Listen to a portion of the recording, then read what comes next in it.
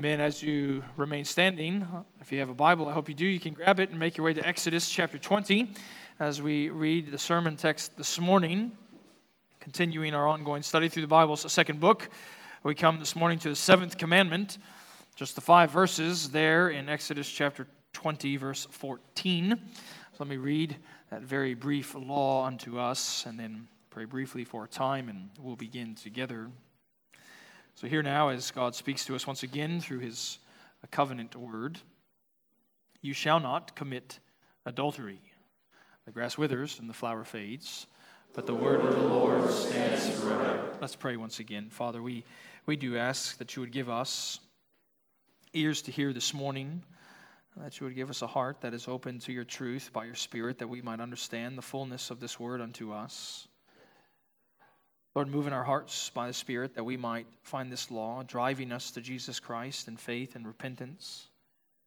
That Spirit also might be stirring within us renewed power and vigor to obey your word, to walk in godliness and holiness. Help us then to hear with earnestness as dying people, for me to preach as a dying preacher with boldness and truth. We pray all of these things in Jesus' name. Amen. You may be seated. One of the most infamous typos in church history happened in 1631, and it came when a few publishers reprinted the King James Bible, yet they omitted a certain word, and it was that one word's omission that caused King Charles and the Archbishop of Canterbury to fine these publishers £300. And back then, in the early 17th century, that was tantamount to a lifetime's worth of wages. And the one word that they omitted was a word from our text today. It was a word, not. So Exodus 20, verse 14, in their version of the King James Bible read, "You shall commit adultery." And it became known as the Wicked Bible.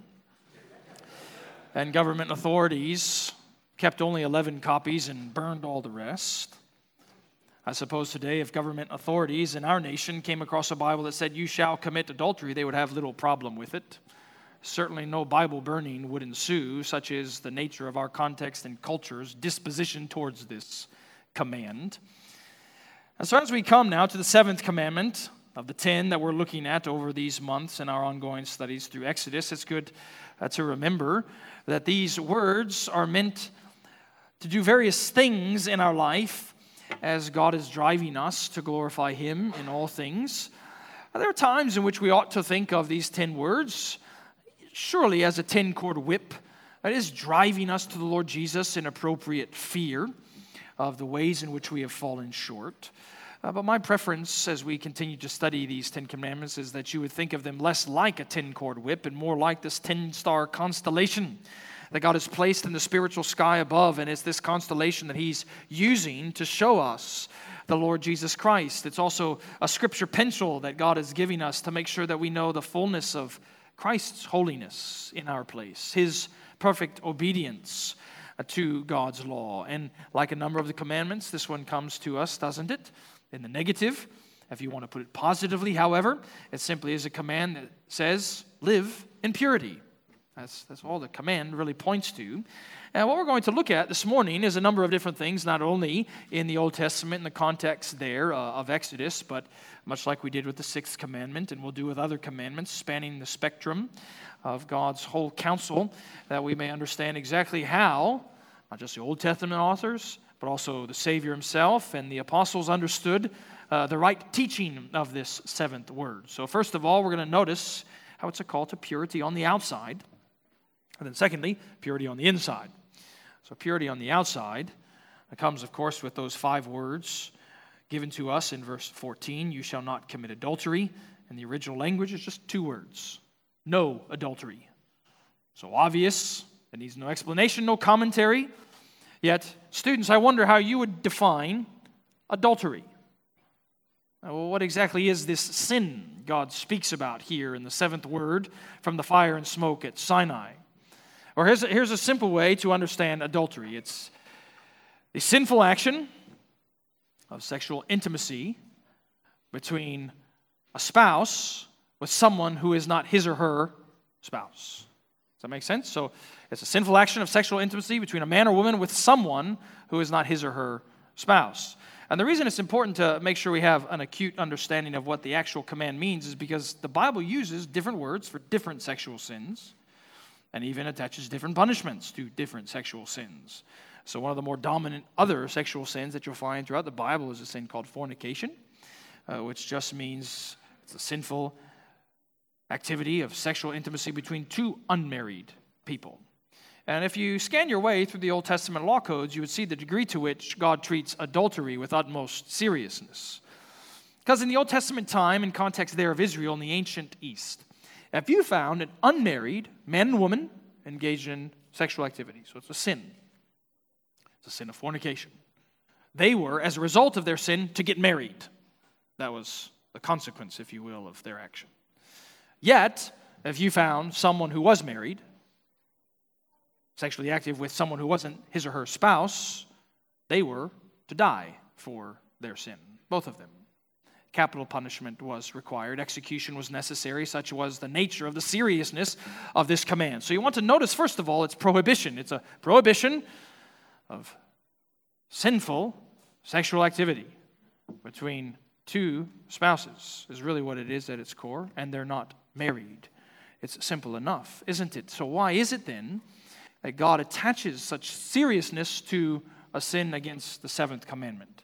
Let me give you a few reasons why, according to the Bible. Number one, it breaks a promise. We know that the marriage relationship is a covenant relationship. That's why vows, promises are made. And so when someone commits adultery, they're saying, my passions are more important than my promise. My physical urges are more significant than the vow that I made to my spouse. Secondly, it steals from others. Have you ever thought about how the seventh commandment, breaking it, is also breaking the eighth commandment? Because 1 Corinthians chapter 7 tells us that not only by virtue of marriage, the two, a husband and a wife, become one flesh. Now it also says there's something true about their relationship to each other's bodies. So for example, what the text would tell you is my wife Emily, my body belongs to her, and her body belongs to me. Therefore, to commit adultery is to steal something that isn't yours, namely another person that belongs to someone else. But thirdly, and perhaps most significantly, yet often most forgotten in our time, is that it preaches a false gospel. Because you need to know, I hope many of you do know this. Ephesians 5, which gives us the longest teaching on marriage in all the Bible, it tells us that marriage is genuinely meant to preach a sermon to the watching world.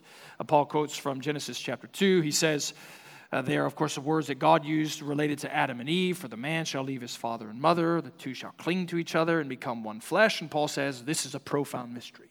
And he says, I am meaning that it refers to Christ and the church.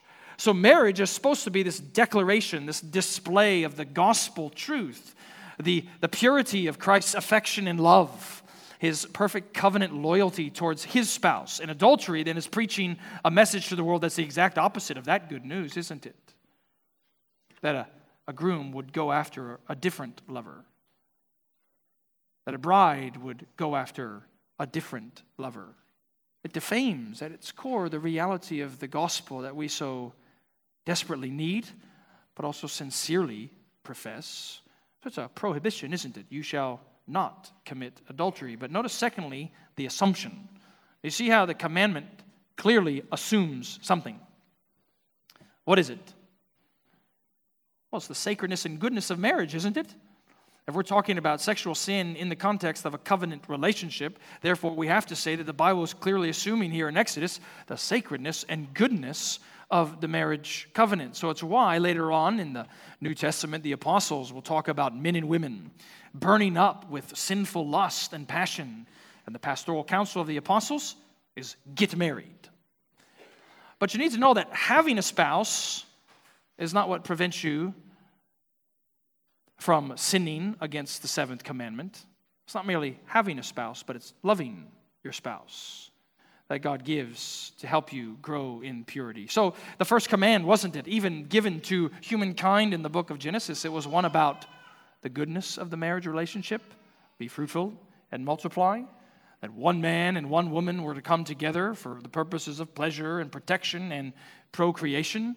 It's a commandment then that is prohibiting sin, but it's also assuming the righteousness and the goodness that belongs to the marriage covenant, which is why the wise teacher of Proverbs chapter 5 can tell husbands, be intoxicated with the love of your wife, for this is a good thing that God has given to him. But students and children understand it is a good thing that is bound to one context, which is the covenant relationship of marriage.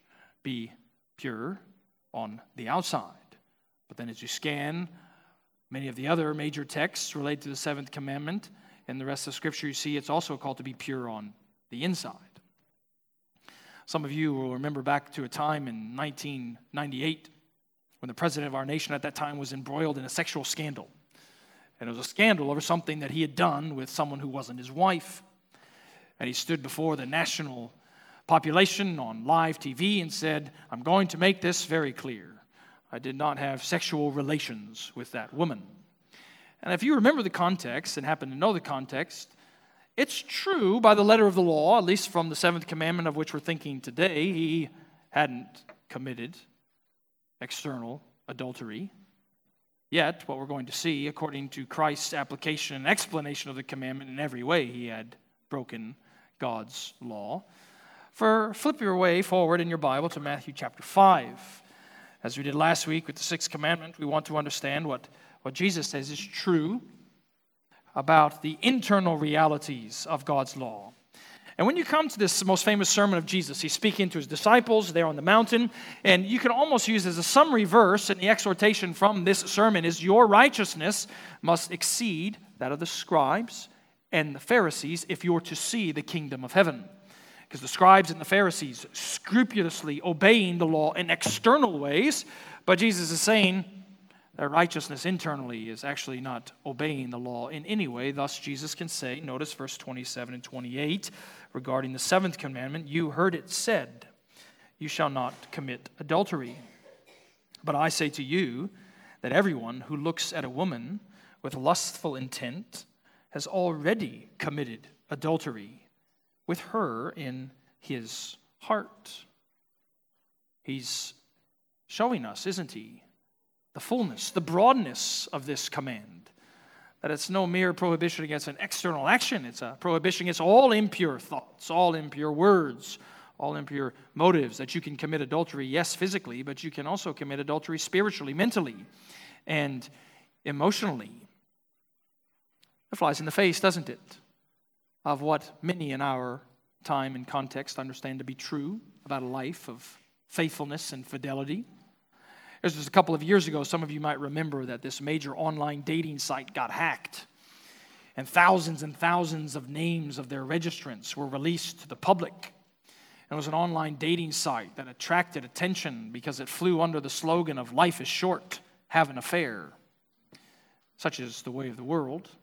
Or, of course, the way of Jesus Christ says, yeah, life is short, but happiness comes through holiness. That this sin is so great that we need purity in every part of our body. Thus, the Heidelberg Catechism says, the seventh commandment forbids all impure actions, looks, talk, thoughts, or desires, and whatever may incite someone to them. Or what we read even earlier from our church's shorter catechism, it requires the preservation of our own and our neighbor's purity in word and thought and behavior. Think then with me for a few minutes about common sins against the seventh commandment in our time. Things that some of us know, perhaps some of us have forgotten. Number one, you could include, of course, breaking the seventh commandment means immodesty. For you know your Bible well enough, I hope, that modesty is a reality of biblical sexuality, but also then biblical spirituality. That if you are married, your body belongs to your spouse, not to the eyes of others. Secondly, it's the sin of homosexuality, as the Bible is assuming here clearly that there is one kind of marriage that God permits, that of an exclusive loyalty between a man and a woman. And parents, let me encourage you in this. I trust that you're raising your children in a way to understand godly sexual ethics in an overly sexualized culture. And make sure you're communicating to them the truth regarding just the nature of what the Bible teaches about marriage, lest you think that they've assumed the truth and someone comes along the way and leads them astray. As Romans chapter 1 tells us, that a man with a man and a woman with a woman is unnatural, Thus, it's against God's law. Thirdly, you could also add the sin of divorce falls under the seventh commandment being broken, or at least a certain kind of divorce. If your Bible's still open to Matthew chapter 5, you'll notice Jesus moves immediately from his comments about the seventh commandment and lust into verse 31 and 32 that talks about divorce, what we might call unbiblical divorce, where he has this famous exception clause that whoever divorces his or her spouse, except for the condition of adultery, and then goes and gets remarried, have committed adultery with that person. So the Bible does give two grounds, we understand, for biblical divorce, which is adultery and abandonment. But for any other reasons, like our nation tending to understand no-fault divorce as something of a human right, the divorce itself becomes a breaking of the seventh commandment. But let me situate your attention on one final thing, one final reality that is very much like a pandemic and plague in our time, which is the sin of pornography. Parents, I hope you're preparing your children for this type of an assault on their spirituality, the temptation that Satan will yield against them in this way. You surely don't need me to rattle off statistics that overwhelmingly prove the pandemic-like, plague-like quality that belongs to pornography. We're told that something like 90% of 16-year-olds have viewed pornographic images or videos by the time they reach that age. And even if the statistics are thus off, just a tick or two, the point is it is a plague or pandemic. It flies immediately, doesn't it, if you scan your eyes back up to verse 28. What Jesus says we cannot do is look at another with lustful intent. I tend to think that this is the pastoral problem that belongs to this generation, that pastors and church leaders have to deal with more often than many people realize. Just last year, I was listening to an interview with a woman who serves in this ministry at one of the largest seminaries in our country, and it's a ministry to the seminary students' wives, so the wives of these men that are training for gospel ministry. And the interviewer asked her just about the nature of kind of the counseling, discipling of these ladies that are preparing to serve in a variety of ways as their husband, Lord willing, gets into pastoral ministry. And the interviewer asked, what was the dominant concern of those women that she was counseling? She said, many, many years ago, which was really a few decades back, there was one dominant concern in all of the counseling that I was doing. And it was the women coming to me and saying, how can I serve my husband best when it seems like all he thinks about is sexual activity? And then she said, but it's totally flipped on its head now. That they all come to me with one dominant concern. How can I even get my husband interested in sexual activity in marriage? And so the interviewer rightly said, well, what do you think accounts for the change? And she said, well, I can only chalk it up to the prevalence and pervasive reality of pornography. And one of the best and largest seminaries in our country. If we don't understand the plague-like pandemic that belongs to pornography, we're not going to go very far, are we ever, in understanding the holiness and godliness that God calls us to in Jesus Christ. So you need to see two more things about what it means to be pure on the inside from the truth of God's word. The first of which is just the statement, don't be deceived. Paul loves to say this in his letters. For example, Ephesians chapter 5, he says, don't be deceived. The sexually immoral and the impure will not inherit the kingdom of Christ and God. It is that serious. This is no just kind of, hey, we understand it type of sin in our culture today. This is sin that means people can't see God, that they deserve his wrath, they deserve his punishment, they deserve his death. Don't be deceived into thinking it is no big deal. But understand, Satan wants you to leave you there. The world in certain ways wants to leave you there too. But Jesus wants to continue by telling you, no, don't just be deceived, but also don't despair. That I have come to pay the penalty that belongs to adulterers. That's why oftentimes in the Old Testament you'll find the prophets coming and summoning God's people to repentance. And they even talk about sin itself as nothing more than spiritual adultery. Because you're loving someone other than your great lover who is God himself. That Jesus, when he hung on the cross at Calvary, he who of utter purity and sinlessness hangs there for impure people. He who never committed adultery in word, thought, or deed hangs there for people who have committed adultery in word, thought, or deed. That if you would simply but turn from your sin and trust in the Lord Jesus Christ, you would know that that penalty of death he took in your place, that you might receive his spotless, perfect, completely pure, a righteousness by faith alone. That in Jesus Christ it's possible. It genuinely is to be pure on the outside and to be pure on the inside. For Christmas a few months ago, I gave our elders a book that was written by an historian, a recent publication. The historian's name's Carl Trueman. The book is called The Rise and Triumph of the Modern Self. And I commend it to you to read. Just recognize it should be slow reading. It's a relatively dense book, but it's a relatively brilliant book. It helps us understand how we've gotten to the point culturally, even in this area of sexual sin. And he says at one point in the book, he says, every age has had its darkness and its dangers. The task of the Christian is not to whine about the moment in which he or she lives, but to understand its problems and respond appropriately to them. It's not the task of the Christian living in the culture of the 21st century to whine as though it's much more difficult to be pure towards the Lord, to complain about the unique temptations that do belong to life in this age, but to recognize the Bible calls us to respond appropriately and purely to the world in which we live. So what I want to do as we begin to close is help you see 5 things, 5 other truths from God's Word related to the 7th commandment. Number 1, the 7th commandment calls us to repentance. It calls us to repentance. That's the truth, isn't it, of King David, the man after God's own heart, who committed adultery with Bathsheba. And later on, he writes Psalm 51, which is this brilliant psalm of confession and repentance. And he says, against you, Lord, and you only have I sinned and done what is evil in your sight. He recognizes that the sin of adultery is not ultimately against Bathsheba or Uriah, her husband, but it's ultimately against God himself. For it's his law that he has broken. It's his character that he has defamed. And he can repent because of the second truth.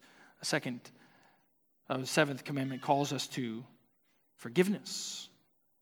Because in another text where Paul is talking about don't be deceived, there's one which we read earlier today in the order of service a couple of times. It's 1 Corinthians chapter 6. And he says, don't be deceived. Sexually immoral, adulterers, impure people, they will not see the kingdom of heaven. They will not see the kingdom of God. And then he says, and such were some of you, but you were washed, you were sanctified, you were justified in the name of the Lord Jesus Christ and by the power of his Spirit. Such were some of you. I trust you might be able to say that today. I used to be one that walked in impurity, but I know the power of Christ's forgiving, cleansing blood. And maybe you're in here today and you recognize the need to repent of the sin that deserves death. That you might even say today for the first time, yesterday I was such a person. But today, I now know the name of Jesus Christ and the power of his Spirit that leads to the third thing. Seventh commandment calls us to holiness. 1 Thessalonians chapter 4 has this section where Paul's talking about the Christian life. And he says, this is God's will for you, your sanctification. So students, if you ever get to that place in your teenage years or college years where you wonder, what is God's will for my life? Here's the biblical answer in the quickest compass, your sanctification. That's what God wants from you. But in context, what he follows immediately that with is a particular point of holiness. Because he simply says that each one of you know how to control his own body in holiness. That's what God longs for to be true about his people. What a witness that would be to the watching world, a people who are utterly convinced of the need for godliness and holiness as they pursue purity in Jesus Christ. Fourthly, the seventh commandment calls us to vigilance. To vigilance. If you still have Matthew chapter 5 open, notice what Jesus says in verse 28 and 29, or verse 29 and verse 30. If your right eye causes you to sin, tear it out and throw it away. For it is better that you lose one of your members than that your whole body be thrown into hell. And if your right hand causes you to sin, cut it off and throw it away. For it is better that you lose one of your members than that your whole body go into hell. Jesus assumes, therefore, this militant disposition that his people are going to have in the pursuit of purity. Anything that stands in the way, get rid of it. And there are stories, abundant stories, of many people throughout the ages that have taken this commandment to radical implications. I could tell you of one church father who castrated himself in light of this command. I could tell you of St. Francis of Assisi, whenever that he felt lustful thoughts, he would throw himself into the snow. St. Benedict, he threw himself into thorn bushes. Or St. Bernard of Clairvaux, he'd just throw himself into an icy lake whenever he had lustful thoughts. So desperate were they to walk in purity before the Lord. What was the last thing that you cut off, cast aside, removed from your life so that you might put lust to death? Fifthly, finally, the seventh commandment calls us to blessedness. Just a few minutes before in this same sermon in Matthew chapter 5, in verse 8, that he gave a promise to his people in what we tend to call the Beatitudes. He said, "Blessed are the pure in heart, for they shall see God." There is one sight that can extinguish all of your sinful longings for sinful sights here on earth. And it's a mind and a heart and a soul that is desperate to see the King in his beauty. That you long to see the Savior in his risen, ascended, exalted glory. So earnestly, with such affection and passion, why would I look at that? For I'm going to see him one day. Do you want to know how to live in purity, outside and inside? Live in repentance towards Christ. Live from the forgiveness of Christ and his holiness with his vigilance, that you might receive his blessedness. Let's pray together.